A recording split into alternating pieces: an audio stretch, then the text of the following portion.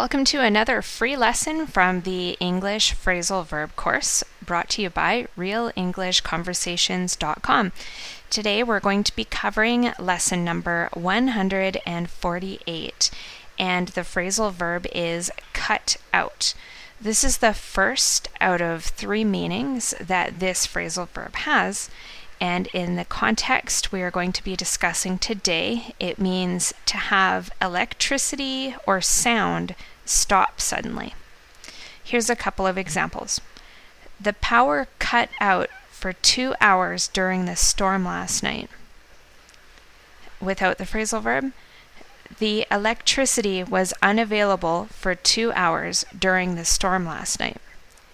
And the second example. The microphone was cutting out while the director was speaking to the crowd. Without the phrasal verb, the sound on the microphone was interrupted while the director was speaking to the crowd.